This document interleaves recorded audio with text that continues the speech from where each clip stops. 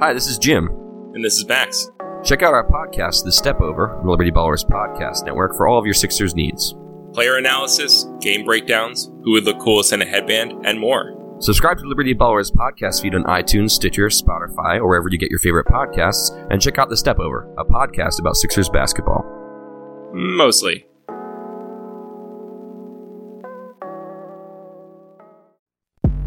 Oh yeah, you like the Flyers? Yeah! The Flyers are a team.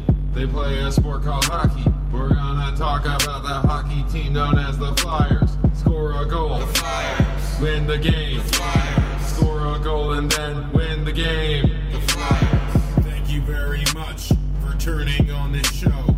In case you didn't know, it's Broad Street Hockey Radio. Talking about the Flyers, talking about the players, talking about the goals, and when they win the game. Their names are Bill, and Kelly, and Steph, and Charlie. They all love hockey, specifically the Flyers. Let's go the Flyers, the hockey team, the Flyers.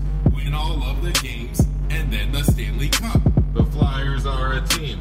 They play a sport called hockey. We're gonna talk about the hockey team known as the Flyers. The Flyers are a team. They play a sport called hockey. We're gonna talk about the hockey team known as the Flyers. I don't know how much longer I can take that. Forever. Hey everybody, how you doing? Well, that's good. This is Broad Street Hockey Radio, in case you didn't know. My name is Bill Matz, and I am your director of fun and games for the evening. The Flyers lost in a shootout last night, and that's not good, but it is what it is. Shootouts are shootouts. They're going to lose those because unless Giroux scores, they don't really have a chance. But there are a lot of things. Steph just shakes her head. I mean, this is your whole monologue, and you're just entering the show into dangerous territory. No, it's, it is what it is. The Flyers are what they are at this point. They're a 500 team. They have the exact same number of points if they have lost every game in a shootout so far. But we have a great show for you tonight. We have that. We have What Are You Doing? Dave Hackstall. That'll probably be the majority of the show. But first and foremost, let me tell you about the great people at everythinghockey.org and their custom-made hockey clothing and iPhone cases for fans just like you. Their designs are created to help grow the game of hockey, and I've got to say, they're really cool. They've got a lot of player-specific gear, and if you're like me, when your team is inevitably eliminated from the playoffs or just don't qualify at all, you pick a team to root for because of a connection with a specific player. Last year, I went with St. Louis, and I got myself a Tarasenko Show tee that I absolutely love. If you're a Flyers-only guy or gal, they've got Gostisbehere and Giroux designs on tees, hoodies, and phone cases.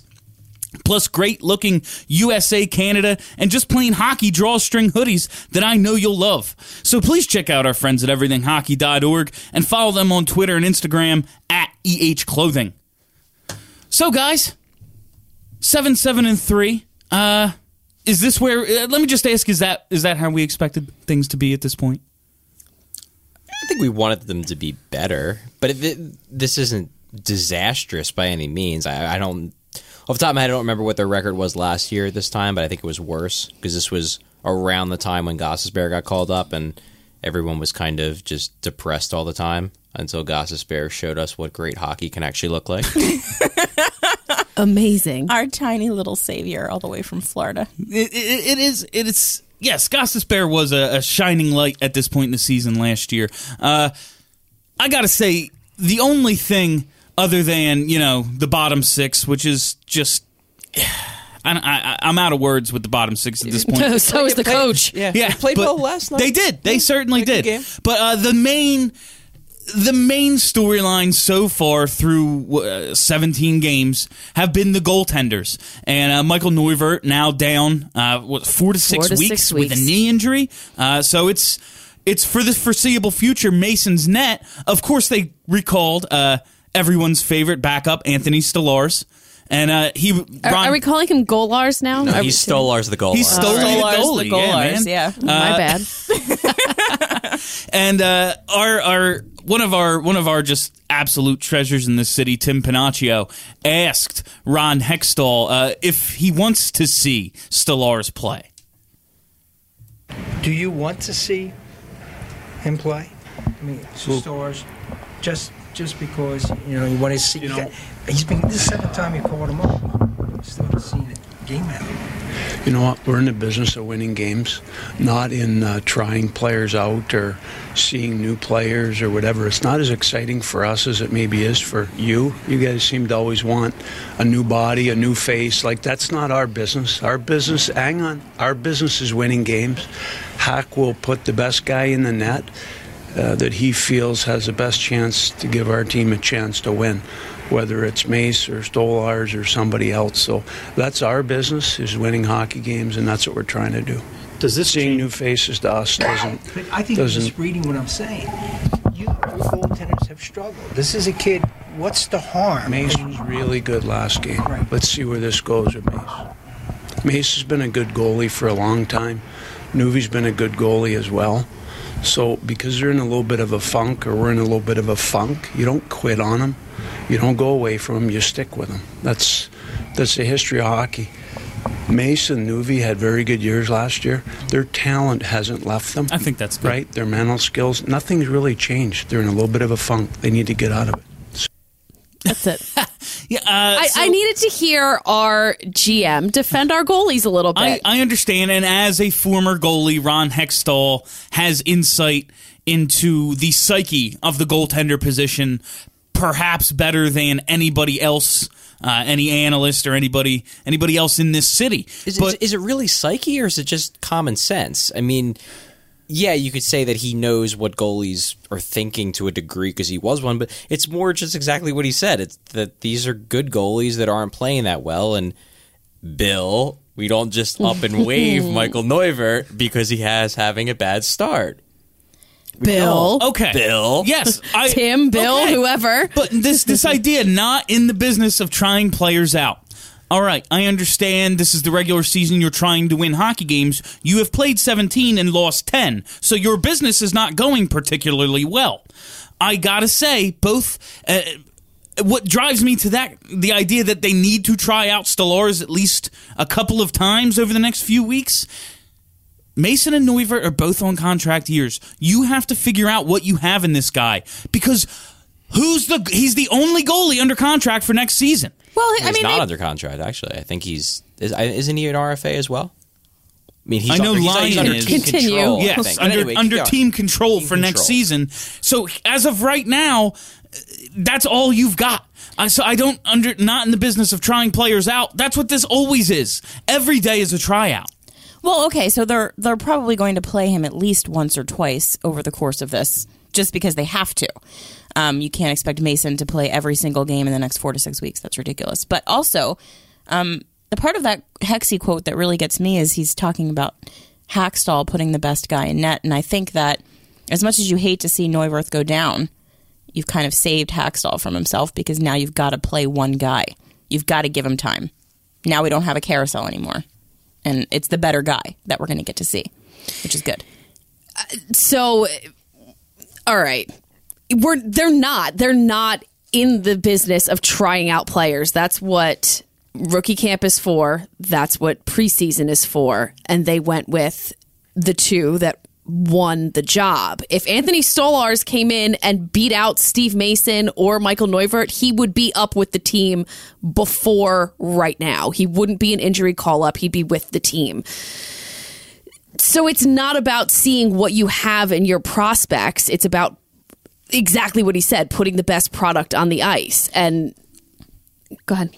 Oh, no, I was going to let you finish. I wasn't sure where I was going with the end of that. So I was going to say, I mean, it's and being a goalie, it's not like a defenseman. You can call up a defenseman, you can try him out for a couple of shifts, and if he's crap, you can sit him for the rest of the game. If you put Anthony Stolars in and he shits the bed, for lack of a better word, it's very visible. Yeah, it's visible. You're going to shake him. It's going to be like a whole thing.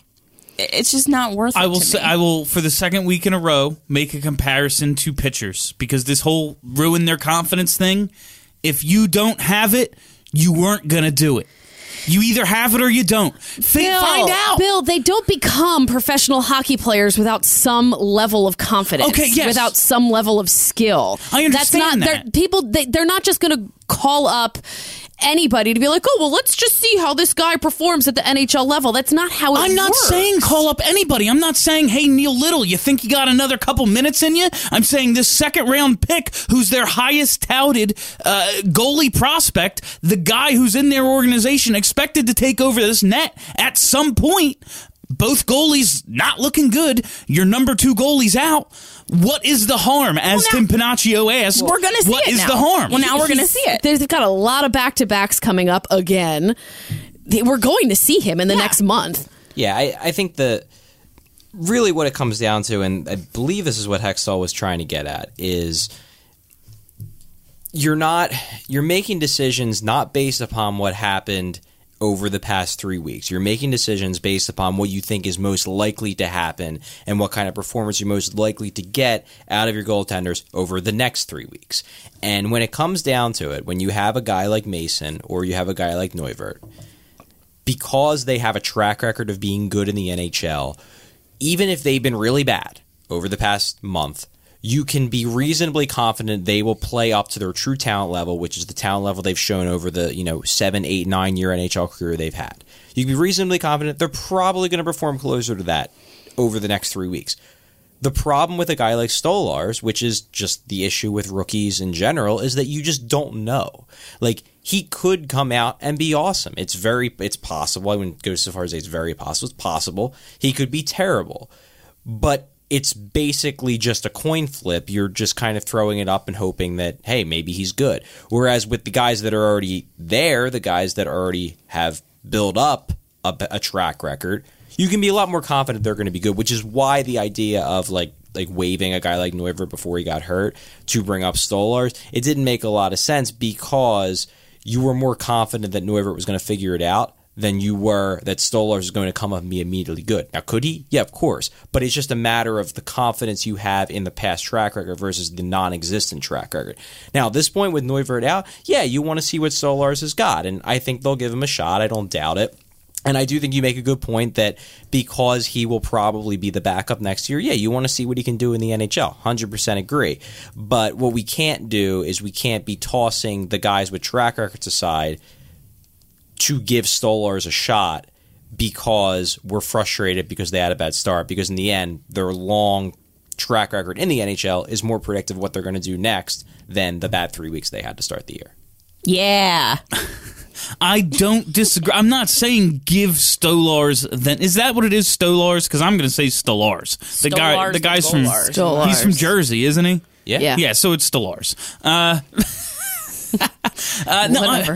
Okay, so yeah, he's from New Jersey. So past performance is the best predictor of because future I think he's performance. from North Jersey. Yeah, like guys are going to be who they are. You would think, yeah. So that means Neuvirth has already proved this. Mason probably will with this incredible workload that's coming, going to get injured.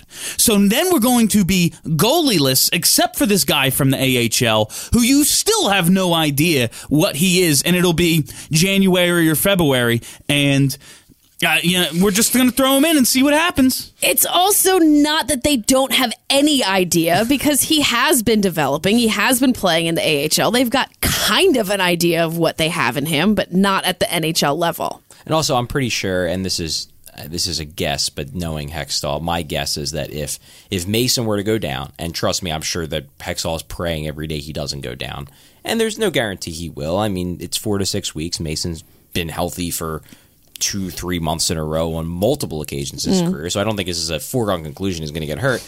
But if he does, I'm pretty sure Hextall will go out and they'll probably get some veteran on for a 6th round pick or something. Probably not a good one, but at least one where you can say, okay, well, I know he's an NHL goalie, because I don't think they're going to roll with a Stolarz Lion combo. Brian Boucher.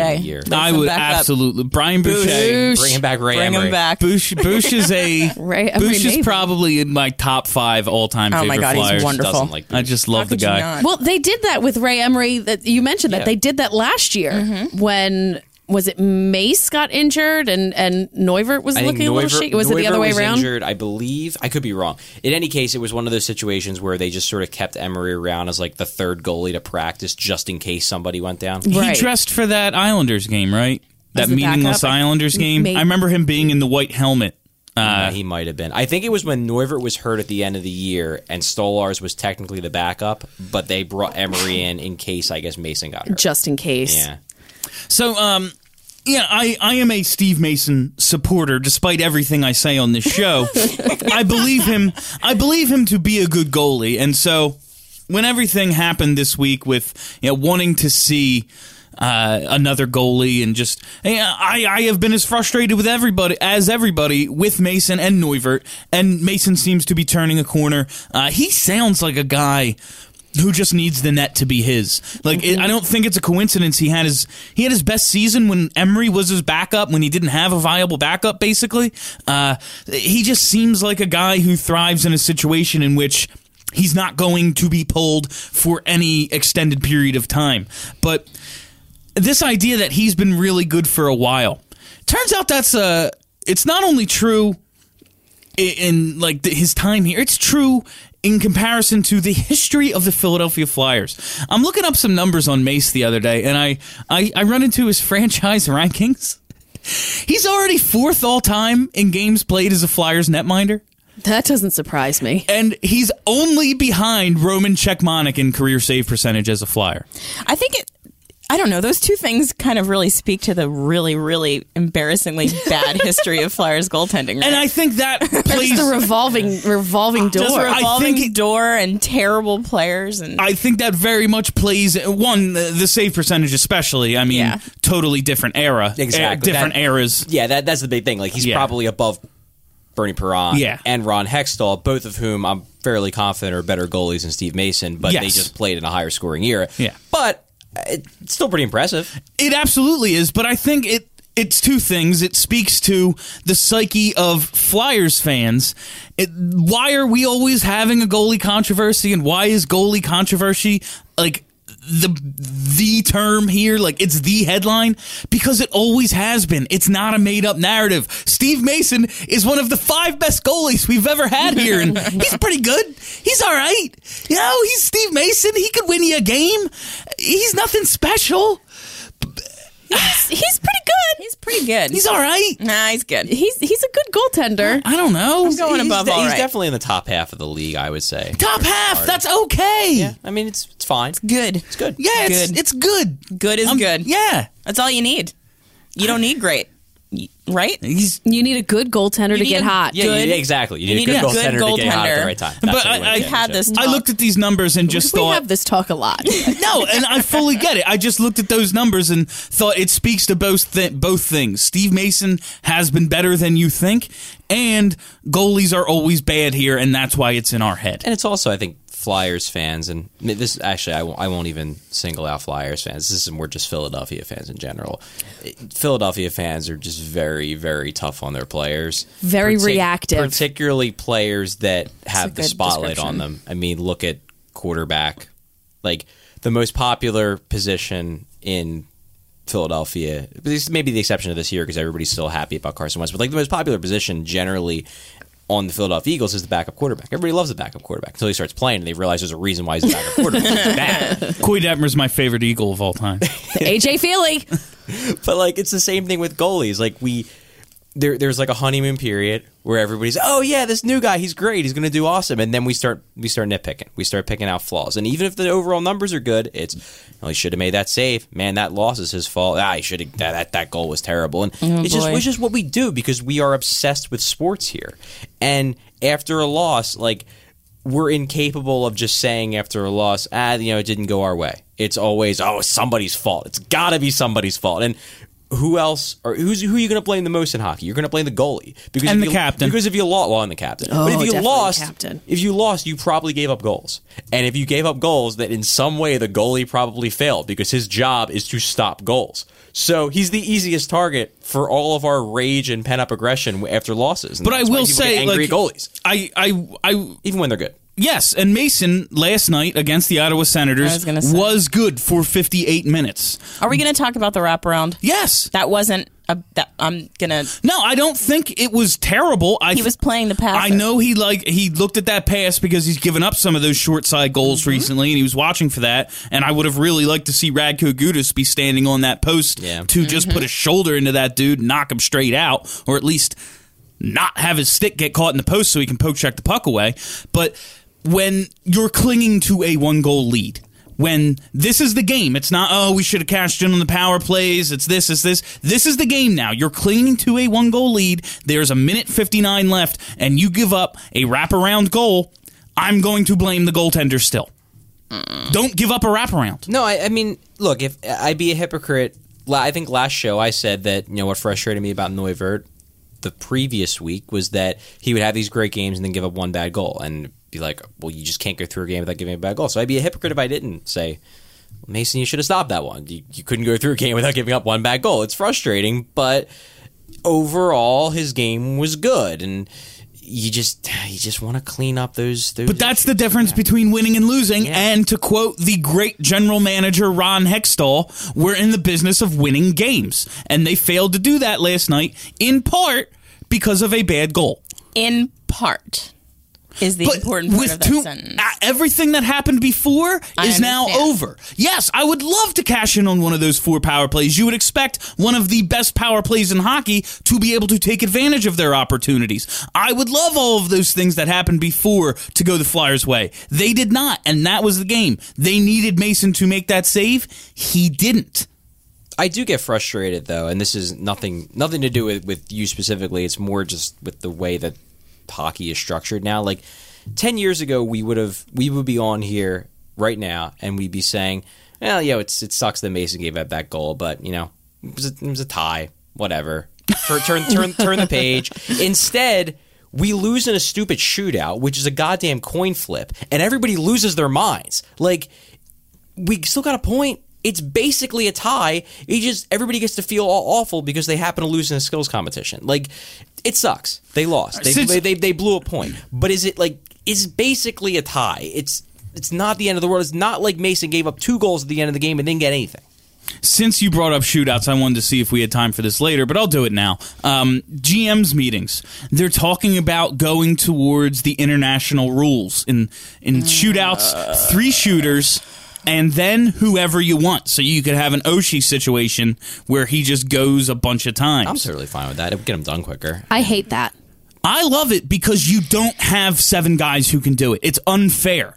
It's wildly unfair. I think that makes it more fun when you've got the people. I mean, it's all supposed to be for fans, right? Because fans are the ones that like the shootout because nobody else does. I love it. And you are a fan. Yeah. Okay, so you're agreeing with me.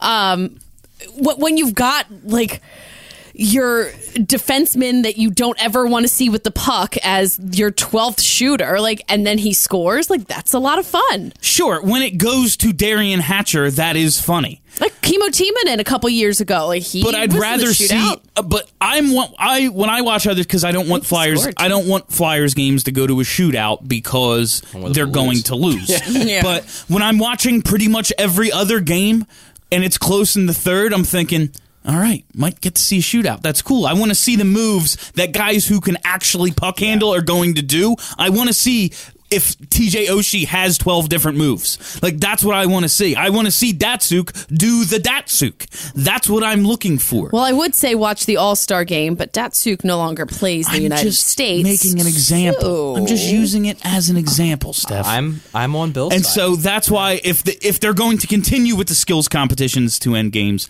I'd be very much for it because the Flyers don't have a chance unless Giroux scores. And giving Giroux 4 chances greatly improves their chance of winning. I'd just like to see Giroux shoot more. Yeah. That'd be fun. Yeah. It'd definitely be more fun than watching I don't know, who are they throwing in at the end? By the end of it, they had Braden Shen. Braden Shen, 1 for 11. Nick Cousins. I saw that and I was like, you got nobody else? Nobody else ahead of Shen? Really? But then you think about it, who else do they really have? I mean, Konechny, you would think is going to probably be good at this. Giroux, Voracek. And I don't think he's earned it. Simmons has had streaks where he's been decent at it. Reed was good 4 years ago at the shootout. Ghost. Throw him on there. He'd probably be good at it. Maybe. I know Yager refuses to do it because he hates it. He's like, no, that's not what I'm good at. But so here's the other half of this. So, okay, you've got your best shooter out there multiple times. So does the other team. Sure, yeah. Do you really want to go against an Ovechkin or an Oshie multiple times? Because that's the thing. You're going to things are not always going to go well. I guess I'm not looking at it from a what helps the Flyers standpoint because I've already resigned myself to the fact that nothing is going to help the Flyers in shootouts. So I just prefer to watch something fun because in the end, it's still, as I said before, it's a skills competition. So I want to see the players with skills. I want to see the players that have no skills. Yeah, that's the most fun, I think. And maybe score a goal. I think that's fun. Charlie, what's going on in the defensive zone? It's funny. I actually think things are getting better-ish. Hockey, Bill. Hockey is going on in the defensive zone. It's the ice sport. No, I think things are getting better. You're not seeing like 5-goal outbursts by the other team, which is nice. As much, this game, really, aside from that wraparound, they could have won 2-1. That would have been a tight checking victory. Yes, it would have been, except for the stellar play of Steve Mason. They give up. They just turn the puck over at will in the defensive zone. Maybe they turn the puck over more than other teams. Part of that is because of their focus on getting out of the zone with control of the puck. Some teams, like for example, Montreal under Michel Therrien, he basically coaches his team to just chip the puck out of the zone, blindly toss it in the neutral zone and try to win the race to a loose puck. Hakstol is more of a controlled exit guy. He wants to run set plays, get the puck out of the zone with control, and then use that control to move up ice and get entries into the offensive zone. It makes sense. It drives more play, but yeah, you're trying to string together 2 or 3 straight passes to get a controlled zone exit. Sometimes somebody's going to screw up. And I think on the first goal last night, I believe what Hakstol said was that Konechny actually screwed that up because there was a turnover on a breakout, but Konechny is supposed to be the guy who settles back in just to make sure he should be in support. Yeah, in support, and he just didn't. And Konechny, I heard this morning, he took credit. He said, that's on me. I absolutely. But I mean, there were 3 turnovers on that play. Yeah. But that's don't do that. Happen. And Konechny not being in support isn't an issue. Yeah. And to me, that's the quarterback should have made a tackle after the interception. No, he shouldn't have thrown the interception. That leads to Mason shouldn't have had to deal with making that save. It's all connected. No, it's all connected, and it's gonna be connected until they figure it out. But at the same time, they're not giving up as many goals, at least over the past few games.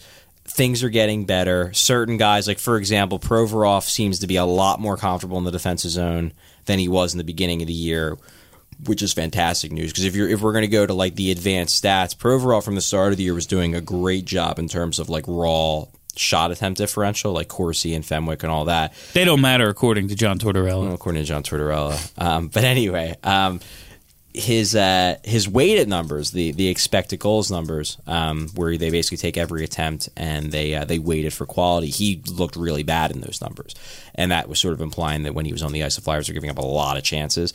And recently, he's been turning that around, and you can see it by the eye test. I mean, he just looks like a more calm, confident player, especially in the defensive zone, taking some chances. Yeah, he's taking chances, but you're not. But good ones. When there's a breakdown in the defensive zone, he's not on the ice. Whereas before, it seemed like he was always on the ice, which is good because it's just been a month and he's already seemingly improving. I was really proud of the Flyers broadcast last night, pointing out the small, subtle plays. Oh, that's cool. Oh, right, you were at the game, Mr. Fancy. You were in the Mr. press Fancy box. press pass. Ooh. Yeah, not being up there this year, I get to see the broadcasts, and I got to say, I really miss the press box. No. I miss the free coffee. I'll tell you who else I'm proud of, Charlie. Is it me? It's not you, Kelly. I'm always proud of you. I'm proud of you, Kelly. I'm proud of you, Charlie, because you did something a lot of people of your ilk won't do in your observations, and you pointed out that Sean Couturier isn't playing great. It's funny. I wouldn't go so far as to say he's not playing great. Look at you putting words in his mouth. But that's what I read. But I would say that he is having surprising issues in the defensive zone, specifically in terms of moving the puck up ice, which is an issue he's really never had in his career, which is odd. It's weird, though, because if you look at his overall play driving metrics, they're still very good. So it's clearly not having an impact on his overall numbers, but it's definitely glaring via the eye test. And if you go back through the metrics that Corey tracks manually, he's been one of the worst zone exit forwards on the Flyers, if not the worst, which is bizarre, and it does match up with what we're seeing. He's turning the puck over a lot in the defensive zone. What do you think is the reason for that? I mean, he's playing with really skilled players. I don't know. It could just be, a couple mistakes, just skewing things. Or it could be, and this is a theory I've heard some people throw out there, is that because he's playing with more offensively oriented people, he's trying to essentially force them the puck because he's trying to, go, let's get up ice, rather than being a little bit more measured in his decisions, because he can play a little bit more conservative because he's not expected to push the play up ice as quickly. So it could be that. It could be him adjusting to a more offensively oriented role. Or it could just be he's made a couple bad mistakes at bad times. I mean, it could be either. It could be a combination of the two. But I think both are plausible. My initial thought was he's, people, the coaching staff going back to Craig Berube, and now his line mates he's expected to produce. All that is weighing into, I have to get the puck and go. And a guy like Couturier, who's only been a defensive center until this point in his career, I can see how that can happen.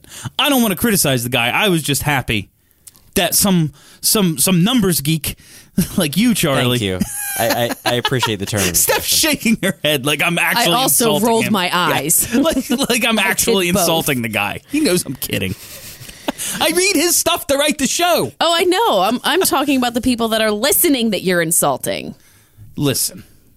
That's it. I got nothing. If you can't criticize a guy like, sorry, nerds. If you can't criticize a guy like Couturier when he's not playing well, then you can't praise him when he is playing well. And as I said, I don't think he's playing poorly, but I think there's an element of his game that he could improve. And I bet if you ask him, he would say the same thing, because I'm certain he's not satisfied with the turnovers he's making because it's so uncharacteristic of him, because he doesn't usually make these turnovers. He is someone that I've noticed, just eye test. I don't want to even say invisible, because I think that Travis Konechny is just taking all of the attention on the ice when that line is out there. But someone that I have not seen very much except for when he's making some little mistakes.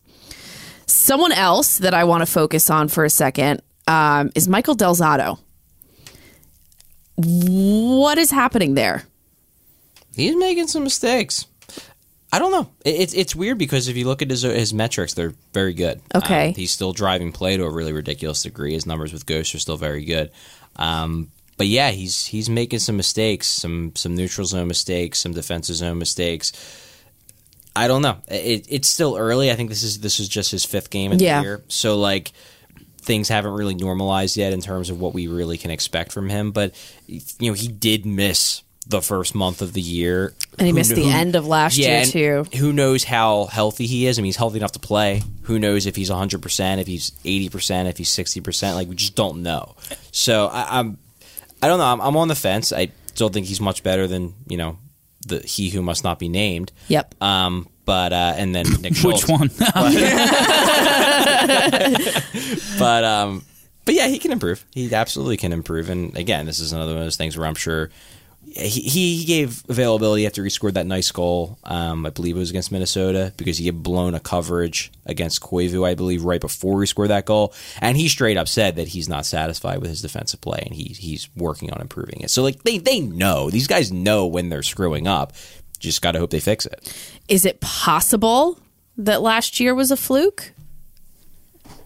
Maybe. I mean, whenever a guy jumps, his performance jumps up. I love putting you on the spot. Yeah. Well, whenever a guy's performance jumps up that much over the course of a year, yeah, it's possible. It's also possible, as I kind of hinted at a couple times, that we all thought that Michael Del Zotto was carrying Radko Gudas, and maybe it was the other way around, which is kind of hilarious. But it's really funny to think. It might actually. And Michael Del Zotto is a guy throughout his career. You've been asking yourself, who is he? He can't be as bad as he looks right now. Is he really this good? And that's what we were all asking ourselves last season when we're like, they got him out there killing penalties. What is this Michael Del Zotto? So he's somewhere in the middle. Like Charlie said, you can definitely see he's still contributing. He's got 4 or 5 points already. I think he has 3 assists. So he's contributing. And he's definitely not at game speed yet. And No, looking I at don't what think this so, defense was, he had to have it in his own mind. I got to get back. Like, Yeah. you know, everyone in that organization was kind of probably looking around like, man, when he comes back, okay. And I mean, we said that on the show every week until he arrived. Yeah. Hinks, What? it's time for your favorite segment. Ooh, Dave Haxtell, what are you doing? What is he doing? Nobody knows. What is going All right, on? can we work backwards? maybe? Let's break Let's it all go- down. let's work because from this the has beginning. been a mess. Let's work from the beginning, Kelly. So let's start with Between last show and this show, right? yeah. So Okay. let's start with the most recent bit of confusing behavior. Okay. So one would expect that the goal is to win the hockey game before we get to a shootout, which we are actual trash poop at, right? Like, Yes. that's a good idea, Actual right? trash poop. Okay. Yep. Might be a good call. So why are we playing Pebs so much in a 3-on-3? Doesn't seem like a place where he's gonna really kill it, right? Maybe not. So maybe crazy thought. You have a kid, super fun to watch, super fast, got a lot of moves on him. Maybe you throw him out there, see what happens. Is that a crazy idea? I think they actually have two of those. Do they have those? I think so. Ooh. Crazy I believe ideas you're there. alluding to Travis Konechny. I might be. And so we heard something about him not having earned it yet, which is infuriating, to be honest. First of all, how does he earn it from the bench? I'll start there. Secondly, Well, that's my question with Stellaris, and you'll Well- tell me I'm nuts. you are nuts. It's a completely different situation. And I understand that there's a lot of defensive responsibility 3-on-3. Things go back and forth very quickly. But I don't know. It just seems like a bad strategy. I think, a lot and of playing not to lose. I fully agree, and I believe I read it in one of Charlie's pieces. They're killing time when Giroux, Voracek, and Ghost aren't out there. They're just killing time waiting to get them back out there. Yeah, which is a problem. I will say the last time I saw Konechny out at 3-on-3, I think he just like took a chance and took like a bad angle shot or something that just wasn't there. And puck possession is the name of the game in that 3-on-3. And so I think the coach just doesn't trust him yet. I think he will earn that trust because he seems like a guy who learns quickly. But the only time I've noticed him out in 3-on-3, he made a mistake that was avoidable and a mistake that perhaps a veteran wouldn't make. Do I want Belmar out there at 3-on-3? No, I don't want him out there at 5-on-5. I don't want him out there. I don't want there any of the time ever. But he's on the team, so I guess he has to play eventually. But I see the thought process. I don't agree with it, but I see the thought process. Okay. So we sort of got an answer. Yeah, and I asked Haxtell after the game, what's the deal with Konechny not being out there at 3-on-3? And he gave as Kelly hinted to, basically, there's a lot of responsibility out there when he earns it, when he shows he belongs in the situation. I do believe that it's the defense side, and I think it's going to come down to him showing that he's better defensively at 5-on-5 in order to get the gig at 3-on-3, because as excited as we are about Travis Konechny, and I'm definitely one of them, I've made the case that he's actually been the Flyers' best player in the offensive zone this year, which is incredible considering he's on a team with Voracek and Giroux and Simmons and other really, really good players. I think he's been better than all of them in the offensive zone. And if the entire game was played in the offensive zone, he'd be the Flyers' best player this year. But it's not. And the Flyers have done a worse job with him on the ice in terms of shot suppression versus when he's on the bench. Like, he has not been good defensively. He hasn't been great in terms of neutral zone play when he doesn't have the puck, and he hasn't been great in the defensive zone without the puck. So I get it. I do. I disagree with the thought process because, as you said, I do believe what's driving this is Haxtell's plan is to kill time when the top unit isn't out there and just hope to God they don't score and then get them back out there and have them score.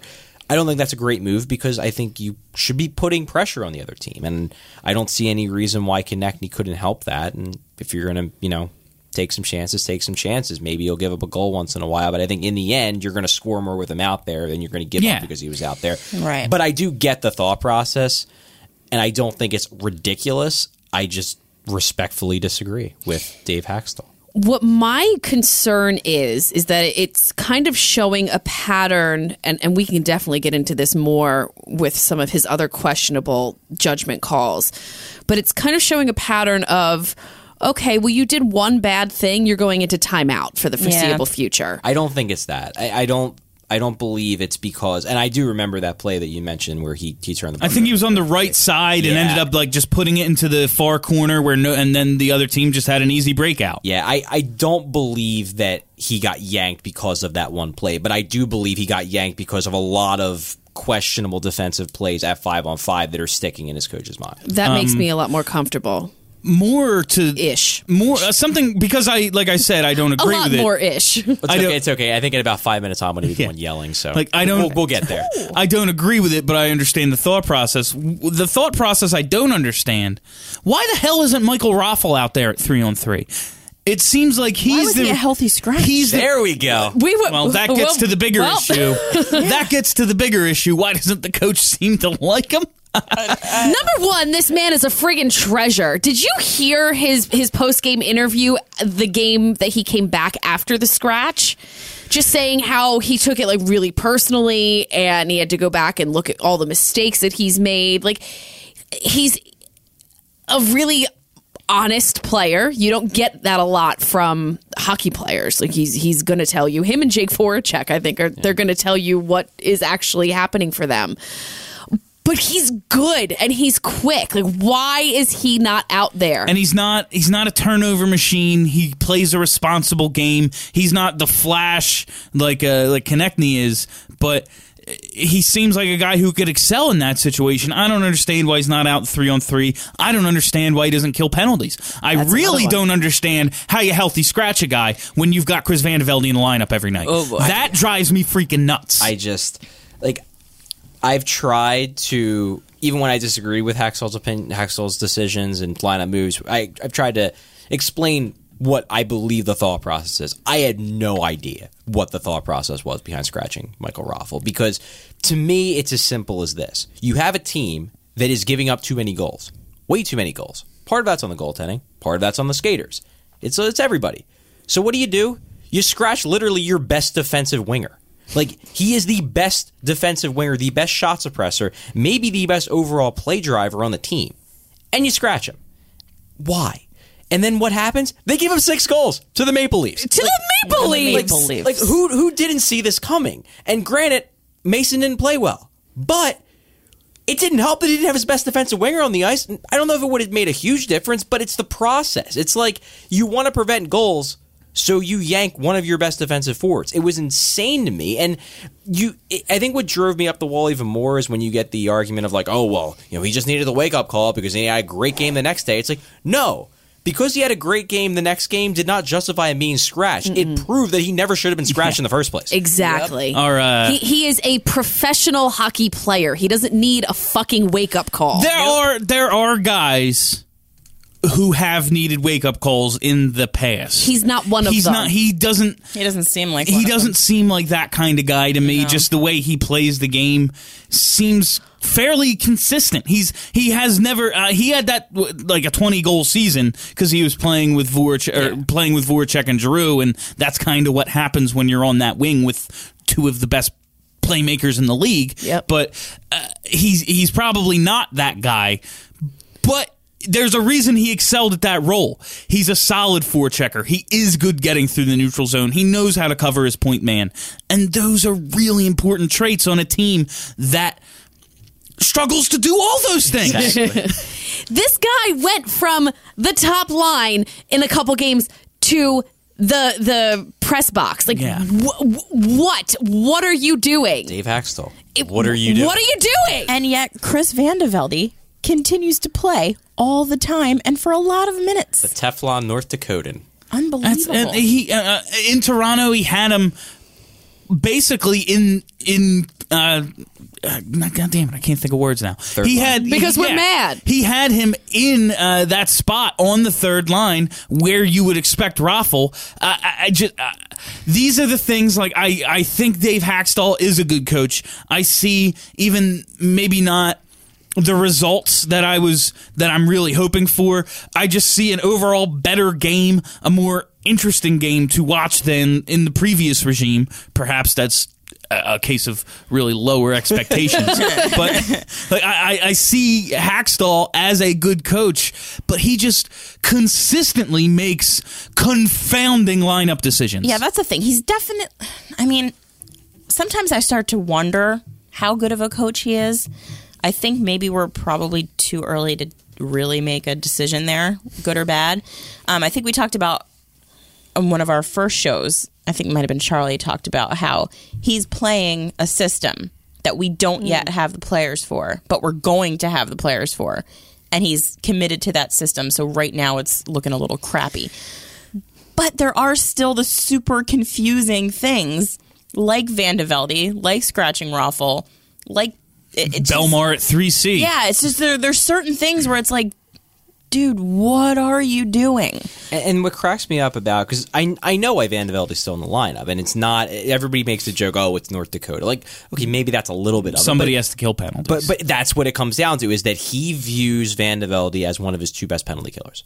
Now, I disagree that he's actually one of the two best penalty killers, but that's why. Same. And he's in the lineup every day, every game, because he's penciled in as the penalty kill guy.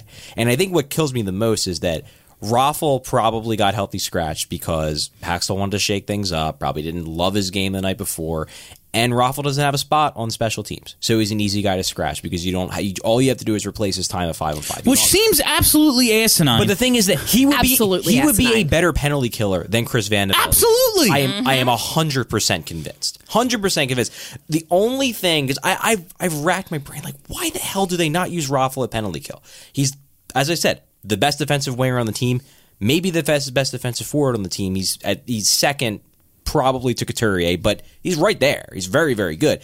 The only thing I can think of is he has that weird shot blocking style where he just like spins around and like, blocks it with the back of his leg. So it would take him out of the play. And their concern maybe is that he's on the penalty kill, he's going to be blocking shots. Maybe he gets hurt because he just does not know how to block shots right. That's like the only thing I could think Ian of. LaPerriere His skill set made a career not blocking shots right. I mean, send them to the school of flinging your body on the ice. Like that is not difficult. Regardless of who Hackstall thinks his best penalty killers are and who can't do it, they're 25th in the league in penalty kill.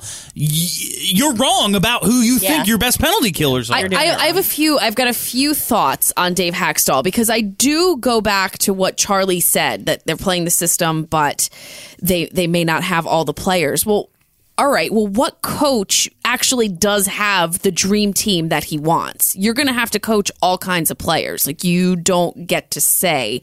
You've got to make do with what you have, and what he's doing doesn't necessarily make sense, and it's not winning games. Well, I do think now that was more of a statement for the start of the year. Sure. Now it's a little bit different because that was back when they were rolling McDonald and Schultz. When there were injuries and suspensions and now everything else to deal with. He might not have, he doesn't have an elite team, but I do believe he can roll 3 pairings and 4 lines of guys that can theoretically do everything he wants them to do. Now, could he have players that could do it better? Sure. But he's not rolling out 2 defensemen that allow controlled zone entries at a 70% rate when everybody else allows them at a 50% rate. Like, there aren't clear square pegs just sitting in the lineup anymore. So now you want to see the results match the process, and they're getting there, but I do think that some of these lineup decisions are making it tougher to get to that point. And then the other point that I had was this bottom 6 where people are shuffling around in and out of the lineup, up and down, everywhere. The only defense that I have for that is going into the season, none of us could really predict what the bottom 6 was going to look like. So maybe they're playing a little bit of bingo there. I know, but like this far in, shouldn't we have something? You would think, like, they're getting paid to do this, and we're not. So you would think that they have a little bit better assessment of the talent than we do. It just doesn't. It blows my mind that Lyubimov is a scratch, that Cousins has been a scratch. They are better than Belmar and Van de Velde. Well, in Hackstall's defense. And then Dale Weiss. Yeah, obviously Weiss. In Hackstall's defense, the bottom 6 played very well against against Ottawa. God, I forgot who they even played. They play very well. How do you forget the biggest rivalry in this city's history? Shut up. Like, the bottom six played better, and I do believe one of the decisions that does actually make sense in a roundabout way, because I still don't think Belmar should be 3C. But if you're going to put him at 3C, I like having Raffl and Reed surrounding him, because both of those players drive play. Belmar doesn't drive play, but Belmar is pretty okay in the offensive zone. So you're basically putting a guy who's decent in the offensive zone, bad in the other two zones, with two guys who are really good in the other two zones and just okay in the offensive zone. It's an okay third line on paper, and so far it's looked okay. Like, Belmar has been part of a couple games where he's driven play, which this year just hasn't happened that often, and that's good. And I think that's moving in the right direction. Is it ideal? Probably not. I mean, I don't really want Belmar getting third line minutes, but if you're going to give him third line minutes, this is probably the best scenario I can think of. So it's improving, and I agree Lyubimov should be in the lineup, but as I said last week, I think we should just kind of resign ourselves to the fact that, like, Vandevelde isn't coming out because of this penalty kill thing. It's so crazy to me. Has anybody asked Hackstall why Raffl doesn't kill penalties? I want to. I asked Raffl at training camp, and he basically said, I don't know. He said, like, I'll do whatever they want me to do. Because I asked him if he thought he'd be good at it, and he's like, I think so. Speaking of a guy who we didn't know if he could kill penalties, but it looks like he can, Wayne Simmons. This is my gush over Wayne Simmons segment. There we go. Gotta well, we are getting to the end of the show. Gotta do it every week. Had a shorthanded goal the other night, and I gotta say, that's my favorite. Like, I miss shorthanded goals so much. They used to score a ton of shorthanded goals. Oh, Mike Richards. Richards and Carter in their time here. Richards had 23. Carter had 12. During their tenure, they had 81 overall as a team, most in the league. And it was just such exciting hockey. I really, really miss it. And that's part of the reason. Like, I love Simmons on the PK. I want to see Raffl up there, because I think he's another guy who could just get in a passing lane and put himself in position to make something happen. That's part of the reason, like, I'm so adamant about Raffl killing penalties, is because I really miss shorthanded goals. It makes the opposition so nervous to try that point-to-point pass, to try that little boards-to-point pass. If you flub it at all, it's going to be a goal the other way. Yeah, I would just love to see someone who is as good as Richards as just poking that puck when they try to go point to point and taking it all the way. That was the best. Oh, it's so fun to watch. Richards poking it. Just poking it. Just miss it. And I think you kind of, like, roundabout hit the nail on the head. Taylor hasn't listened to any of the show. You didn't quite hit the nail right on the head, but you set me up perfectly for it. You noted the players who score shorthanded goals. You noted Richards. You noted Carter. You noted Gagne had 8 in that time. Like, what links these guys together? They're good. all really good. And, like, that is the. Is that what it is? That's the secret to penalty killing. The secret to penalty killing is you don't throw fourth liners out there because that's their job. No, you throw already good players out there on the penalty kill, because guess what? Already good players tend to also be really good penalty killers. Yeah. Like, this is the way it works. It's funny. There was a great article that Prashant Iyer, who writes for Winging It in Motown, also writes for Hockey Graphs, is a really good guy. He basically analyzed shot suppression on penalty kills this summer, and what he found, number one, is that a lot of shot metrics against that you judge players by, it's based upon how many faceoffs they had. So, like, if a guy takes most of his shifts in the defensive zone on the penalty kill, he's going to look like a bad shot suppressor, but it's just because he's already in the defensive zone. Yeah. So he basically came up with, like, a baseline of, okay, well, what can we expect this guy is going to give up based upon his usage on the penalty kill? And then he figured out, okay, which players suppress shots better than expected, which players suppress shots worse than expected. And lo and behold, the guys who suppress shots better than expected, here's a list of them. Henrik Sedin, Pavel Datsyuk, Claude Giroux, Henrik Zetterberg, Joe Thornton, Patrice Bergeron, Martin St. Louis, Zach Parise, Sean Couturier, Derek Roy. These are all really good scorers. Decent. Like, we have 2 of those. And that comes on the heels of they've eased Simmons in. He's not leading the team in shorthanded minutes by any stretch, but he hasn't been on the ice for a power play goal against, and he's the best shot suppressor when they're shorthanded. Good forwards make good shot suppressors. Good players are good players in all situations. Like, and I get it to a degree that you don't want to burn out your best players, but if you want to have a good penalty kill, stop using guys like Belmar and Van de Velde as your top penalty killers because if they're not that good at 5-on-5, they're probably not going to be that good shorthanded either. It So you're saying makes sense. The secret to a good hockey team is good hockey players. Wow. We cracked something here. I know. That's Kelly, wild. That's my mind blowing. I know. Thanks. So I want to spend a little bit of time before the show ends talking about my angel, Shane Gostisbehere. Okay. Because people have been really down on him this season, and it's driving me batshit. I'm going to set somebody I don't know if I'm down on him. I think the shine is coming off a little. He's playing well. Charlie has some numbers that say he's actually playing better than he did last year. I have a lot of numbers. Yeah. I'm going to shut you right It down. is driving me batshit because Shane Gostisbehere is amazing. No, he's very good, and that's why I expected. I don't know. I don't know. You expected better than last year? Last year was Not crazy. better. For a guy who you wanted more tricks, more surprises? He was praised so much for his ability to get the puck to the net last year. He misses and gets blocked a lot, and that's his job is to get the puck to the net. That's his job is to actually keep the puck away from the net. that is actually his job as a defenseman. In my mind, his job is to help the Flyers score goals. And if I go to the numbers, his 5-on-5 scoring this year, basically exactly the same. Last year, he averaged 1.2 5-on-5 points per 60. This year, he's at 1.12. It's basically the same. Power play. Last year, he was at 4.3 points per 60 at 5-on-4. This year, he's at 4.44. Slight improvement. He's basically scoring the exact same points when you adjust for ice time as he did last year. So the scoring hasn't gotten worse. If anything, it's gotten a little bit better. He's driving play better than he did last year. Last year, he was negative in both Corsi Relative and Corsi Rel Team, which is the same stat, but it's used on Stats.Hockey Analysis.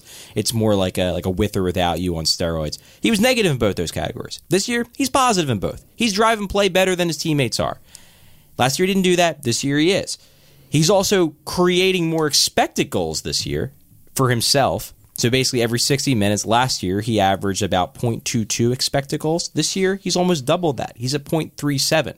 And that's second in the NHL among all defensemen behind only Brent Burns, who's basically a forward. Ghost is fine. And people are going to remember the defense's mistakes because they're always going to remember the defense's mistakes. I don't care at all about defensive mistakes from him. I knew what was going to happen to Ghost is the same thing that happened to Mike Green in Washington, where people started, he had the big early year. I think his sophomore year is when he broke out. Yeah, he had 30 goals. Yeah, he had a monster year. Yeah. And then everybody's like, oh, well, he sucks defensively. Oh, he's overrated. And it's like, well, that's not totally untrue, but he's still ultra productive. And let's not blow him off because we remember the big mistake he made. Let's remember the 10 great plays he made that helped the team score. That type of criticism I'm against, because saying Gostisbehere sucks defensively is like saying Couturier is a bad goalie.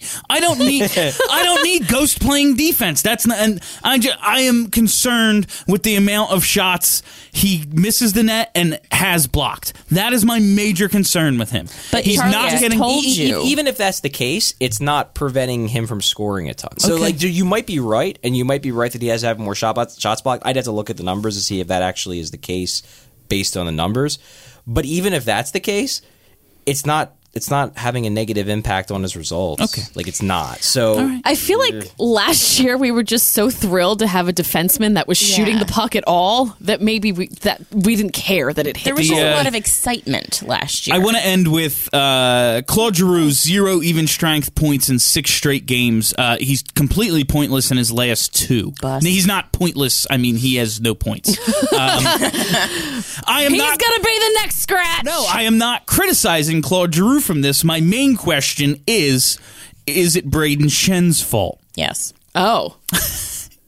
Well, they have to play so much dump and chase with Schenn and Simmons out there together. So I need someone else with. I like this line at the beginning of the season. I just don't now. Well, my easy answer is that Schenn has been up and down the lineup.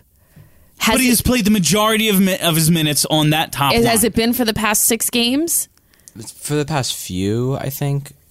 When did they kick Shen off the third line? Like maybe 2 or 3 or 4 games ago, something like that. I think it's been within the last week. Last week, yeah. So probably like the last 3 games at least. I have the lines here from Left Wing Lock, and Giroux, Shen, Simmons have played a quarter of the game together. I mean, I don't love Simmons and Shen with Giroux. I just don't. I don't. Giroux has to do all the hockeying, and they're just completely different styles. I don't love it. Part of it's on Giroux too. I watching last night's game, there were a number of occasions where Giroux could have pushed for a controlled entry and he just dumped the puck in. Now, I don't believe that's because he's slowing down and he can't do it anymore, because you watch him on the power play and he's still blasting through the middle of the ice.